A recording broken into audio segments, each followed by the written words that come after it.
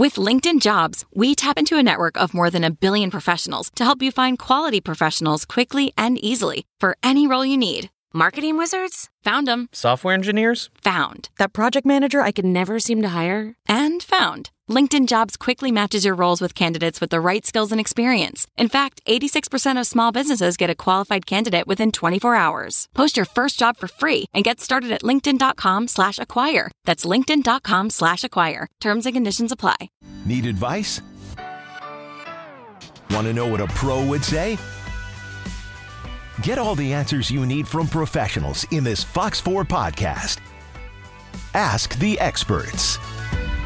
Hi, and welcome to another episode of Ask the Expert on Fox 4. I'm your host, Hannah Guthrie, and today we're talking about the sun. Now, not getting a tan, but the power of the sun and how it can save you money. And our expert on this is Rody Harris with Rising Sun Solar. Thank you for being here. Thank you very much for having me. So we're talking about solar panels. How do they even work? Yeah, that's a very good question. And I was fortunate enough to get an introduction to solar by helping a school get it. And occasionally I'm asked to conduct a tour of that school.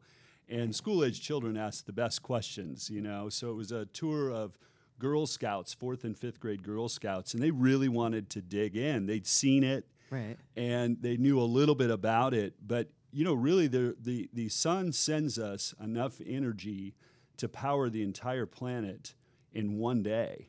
We just have to harness it. So you're taking the light that's in the sun and converting it to electrons. So the solar panels that we're using, they actually have their origins and roots in the space race. So all of the satellites and all of the space stations needed power to run, and they realized they needed to harness the power of the sun to do that. Do they use solar power? They do. Are there batteries involved? You know, that's a good question. And the solar energy that we're now putting in place had a major shift in technology. So during the 70s and 80s and 90s, it had that time to get better and better and better. So panels got more efficient, they had to get more durable, but they were really almost always cobbled together. It was kind of a popular mechanics installation. You know, people rarely saw solar in those days, but it was there and it was doable. But it was hampered by a reliance on batteries.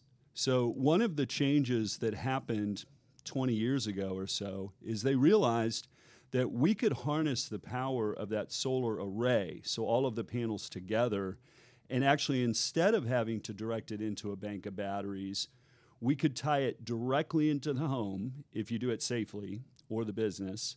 And then as soon as it starts producing more than that home is consuming, you don't have to direct it into a bank of batteries to manage that overflow. Oh, so the battery was just like a storage container. Correct. Yeah, I think the analogy that I sometimes find is a good one is imagine water running off a roof and getting collected in a rain barrel. Okay. And, you know, when that rain barrel's full, you could direct it to the garden. Well, the batteries are serving as a reservoir for that energy. But with modern solar, we have what is called net metering. So the utility company just has to put in the right meter, and then your solar is allowed to power the home and then flow out into the grid. And what you're really doing is as you're producing more than you're consuming, you're getting credit for that. Does that energy go to somebody else, or is it just saved there for you to come back when it turns dark at night? Yeah, that's a great question. And so when the utility companies were analyzing these laws that were developing all over the country, they had concerns that were legitimate. It needed to be done correctly because you were adding energy into their equipment. So there were concerns about safety, but they realized if it was well engineered and well executed, it would blend well with their energy and it would get consumed immediately by the neighbors and they would get paid for it. So they felt that it was fair to say we can give people credit for that. So it's almost like you're putting energy into a bank account during the day that you get to withdraw from at night. When the sun sets, the solar panels stop making power at some point, and so you'll need to power the additional, the equipment that runs all day and night, like refrigerators and lights. You'll pull from the grid, but you could have been pulling already for free Which if you would be had nice. solar. Yeah. So how much does this all cost? Yeah, that's a really good question. And this is something that I think is a real opportunity, because every time we meet with somebody, they're actually fairly surprised at how affordable solar has become. Even if they looked into it 3 or 4 years ago, the financial equation has gotten better. So the vast majority of solar all over the globe has been put in place by reducing the electric bill and then financing it. So Germany demonstrated a model that could be used all over the world, where they said if you put solar in place and you're given credit for that energy that it's producing, that you could finance it, and it would be at worst a wash with your electric bill, and over time even better. So with the clients that we work with, most of them are using these new solar loans that have only recently come to the area. And the premise of those is, if you have to spend money on energy like all of us do, when you produce your own energy, if we can make it as affordable as your electric bill, why wouldn't you do it? So do you still keep your existing furnace and AC, hot water heater, everything is the same? Yeah, that's a good question. And I think that this is where modern solar really has these advantages. It had to go through all of those paces over the years, but the homeowner is getting a system that adds energy into the home, and they don't even notice it. So you don't see any difference in the equipment. We're developing energy that is compatible with the home circuitry. So we power the home directly through what's called a supply line tap. So it feeds the breakers, and every one of your appliances is filled with energy that's coming right off your rooftop. There's no change in service. If you need a little bit more, you pull. If you have even more to give, you push. So that's that net metered effect. And yeah, there's no interruption. If you've got a gas furnace, that's great. There's nothing wrong with that. We're going to make energy every single day, because solar panels are good enough now that they produce pretty well on overcast days. They didn't used to, but they had to get there. And what about like rain and snow? Would that block it? Yeah, those are really all legitimate questions. So I think that one of the things to acknowledge pretty early on in solar is it is new to almost all of us. We have less than 1% to 2% of the rooftops covered in solar so far. Now, in other parts of the country, let alone the world, solar has a much larger market penetration, and people have experience with it. But nobody in our area really has done solar before. And all of those questions need to come out. So we really cherish that opportunity to educate and answer all those questions. But the solar panel itself, to be a viable energy alternative, it had to demonstrate its ability to withstand what Mother Nature throws at it. Like hail? Hail, snow, rain, and be really, really durable. So I think that the reason it has grown so much is because it's safe and it's reliable. That didn't happen overnight, but it is a very, very reliable source of energy. Is it tempered glass like on a windshield of a car? Yeah, exactly right. Yeah, they can't sell panels in North America anymore unless they meet a hailstorm test. The test is pretty rigorous. So it's 50-mile-per-hour hail in a 1-inch cube. How do they do this? Somebody sitting there like throwing. You get a professional ball player, and he's like lobbing. That's exactly right. And is that what they do? Yeah, they're funny. The engineers are real proud of where the science has gotten. Yeah. It's tempered glass, and they'll shoot ice cubes at these panels with air cannons. Oh, that'd be so like fun, a potato gun. Oh, yeah. And then, they just explode on impact. And there's all kinds of video footage that is surfaced. That demonstrates that hail does not really hurt a panel. It bounces right off. But it needed to get there so that people would have the confidence of putting that kind of investment in place. But, we're doing utility scale solar now in the middle of nowhere. So really, unless it was pointed out, unless you poked around on aerial photography, you probably wouldn't know that over in that field in Australia or in California or in North Carolina, I mean, it's all over the place, there's a whole field of solar. So. And what about on the roof? I'm thinking about like a shake shingle, because there are a lot of houses in the metro that still have the shake shingle roofs. Can you put a solar panel on that, or will it damage it? Even a asphalt roof composition. Yeah, and that's another aspect of solar that is always kind of worth knowing about and investigating. The vast majority of the work we do is residential. And there's a huge opportunity in residential, because a lot of homes, we can put enough solar on that roof to power that home. So the offset, like the ability to create all the energy you need on your roof, is there.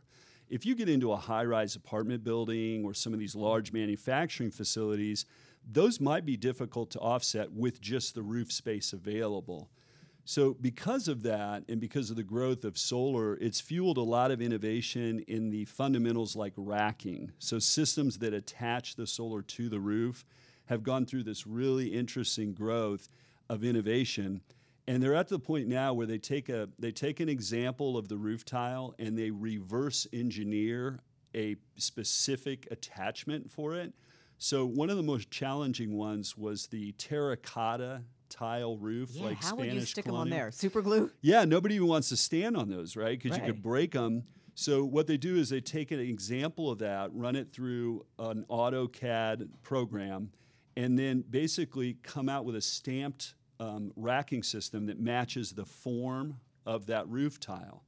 So we're really always going to analyze that. Like the way that solar needs to be done well is you need to meet with the homeowner and business owner and analyze all of those fundamentals.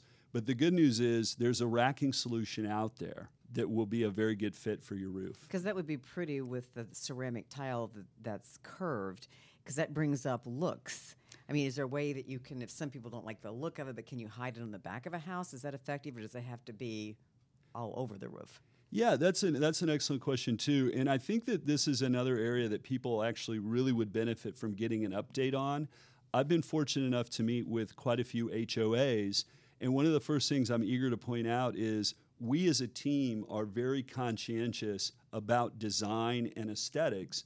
We own homes. We're craftsmen, we're handymen, we do all kinds of projects, and we enjoy that. And so we're not going to put anything in place that is an eyesore.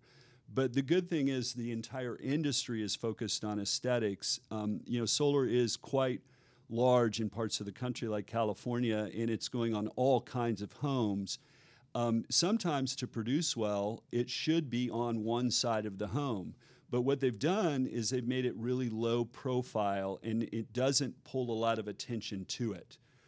We actually kind of consider that somewhat of a triumph when we install something and it looks so sleek that it looks like it was meant to be there.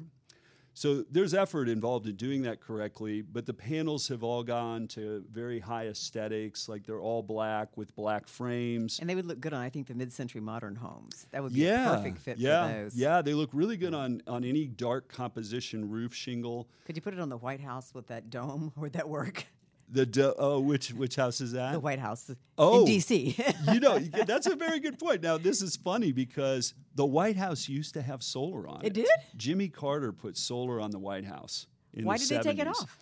I'm not even sure if it's off. I mean, I'll just be honest, but Yeah. I've had that pointed out. This has been a really fortunate aspect of being in this industry is I've had the opportunity to meet with a lot of engineers, including an engineer that worked for NASA in the 1970s and developed those solar panels that I referenced earlier that are still functioning, that are out in outer space.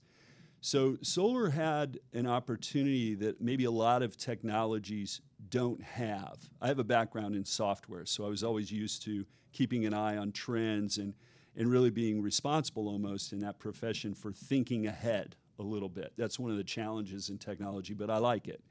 So when I assessed what was going on in solar, I kind of saw a lot of elements aligning for it. It had a long time kind of flowing below the radar to get figured out, to become really good, to become really durable, to get more efficient. And then as they shifted that law, so that net metering law really was an inflection point, and it encouraged a lot of growth, that growth helped to bring prices down. So manufacturers achieved economies of scale, and by producing more and more and more of it, they were able to bring prices down. And really the cost of running a home does have a component that is the electric bill. And, all of us kind of take that for granted because we've always had an electric bill and we always will. but you have an opportunity now to produce electricity in a different way. So are you in competition with KCP&L or any of the electric companies? You know, Do they like you? Yeah, that's a good point. And we are not at all adversarial with any utility company. We have partnerships with them in a key component. We have to submit plans to them before we're allowed to do the install. And they need to see that we execute well. So they need to see electrical engineering componentry that makes sense to them, that they have confidence in. And really the bigger picture of energy is the utility companies were successful at delivering reliable energy for decades that we were fortunate enough to be able to take for granted. You know, if you go over and flip a light switch, it works. That's not a small feat, but it actually became so commonplace that it was an expectation. And so a lot of credit is deserved by all the utility companies. What we're really doing is we're adding energy into their lines. And what they like about it is they have to produce that power somewhere. So if we're adding energy into the line, they didn't have to produce it, they didn't have to distribute it. So it can be a win-win, you know. What happens during a power outage? If you have solar panels, do your lights stay on? Yeah, that's a very good question. And this is where the technology is probably going to go. One of the things that we have to demonstrate in those plans is that we will not continue to feed energy into the grid in a power outage because that would be dangerous. So we have to demonstrate equipment that automatically shuts the solar off. But if you implement or integrate storage, so this is the next frontier of energy in a lot of ways, is to figure out batteries that are more reliable, that are more cost effective. But if you integrate something like that, or a lot of homes that we work with actually already have a generator, those can be automated and allow you to operate until the power is back on. But that's an opportunity, and that's an evolution of the technology that is that's current. So everybody that's in energy now, there's kind of a collective sense that power generation, which is what solar panels do, they make the energy, has gotten quite good. So there's no real logical reason to wait on adopting it. It's gotten much more efficient. The costs have come down. There's kind of a consensus that if you're waiting for the day where it's going to be considerably cheaper or better, that you're probably going to be disappointed. We don't wait to get a laptop. It's similar in that way. But there is a huge opportunity in storage. So lithium-ion batteries, I believe it's fair to say we've only scratched the surface of what that technology will do. Okay, at my house, we have a window, and there's this bird. They're supposed to be so smart, right? Nature, and just like keeps banging into the window. It thinks it sees another bird. Would they do that with the solar panels? Have you noticed that? That's interesting that you bring that up. I've always wondered about that, why birds do that. And if they see a competitor or something, or like competition, yeah. And if they bang their head a couple times, you think, okay, this isn't working. There was a window at my grandparents' house where birds would fly into it, and I always wondered, what are they doing? But I guess that's what I say, bird brain. Yeah, exactly. You're probably right. But anyway, no, that's a good point. The solar that we install, we're conscientious about every aspect of what we do, but that's a point of pride, and I think that solar deserves those high standards. But we have critter guards, so those are available. Now, the truth of the matter is solar is not attractive to animals. We install a lot of solar in rural areas, and they have cattle and horses and goats.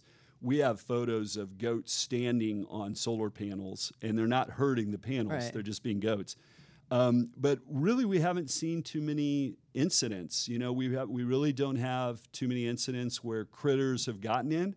But we worked with a couple recently that was eager to put that in place. They felt that was something that they were susceptible to, and we said, well, great, there's a solution. We got a critter guard. We got a critter guard. Let's put it in place, yeah. Well, if people listening want to know more about solar panels, is there a website you have they could go to get answers to their questions? Yeah, that'd be great. We'd love to spark up a conversation with you. Our website is risingsun.solar. So instead of a .com, we have a .solar domain. Fancy. Yeah, that's great. Yeah, we're really proud of that. We were one of the first in the area. But yeah, I think that the solar project really does deserve all of these questions. So thank you so much for the opportunity to answer questions. And that's really what we try to pride ourselves on, is sitting down with people and really explaining how modern solar works, how the laws and incentives work to help you take maximum financial benefit out of the system, and then really kind of partner with you. We look at our business as an energy partner. There will be new things that come out, and maybe you don't have an electric car today, but down the road you get an electric car, and maybe you call us back and say, now I need 6 more panels, or I want to do this and this. We want to get a battery now, and we add a little bit more energy generation, more panels, and the combination of those gets us to where we really want to be. We will check out the website. Thanks Well, so thank much you for very coming much. in. Absolutely, my pleasure. Join us next time for another episode of Ask the Expert on Fox 4.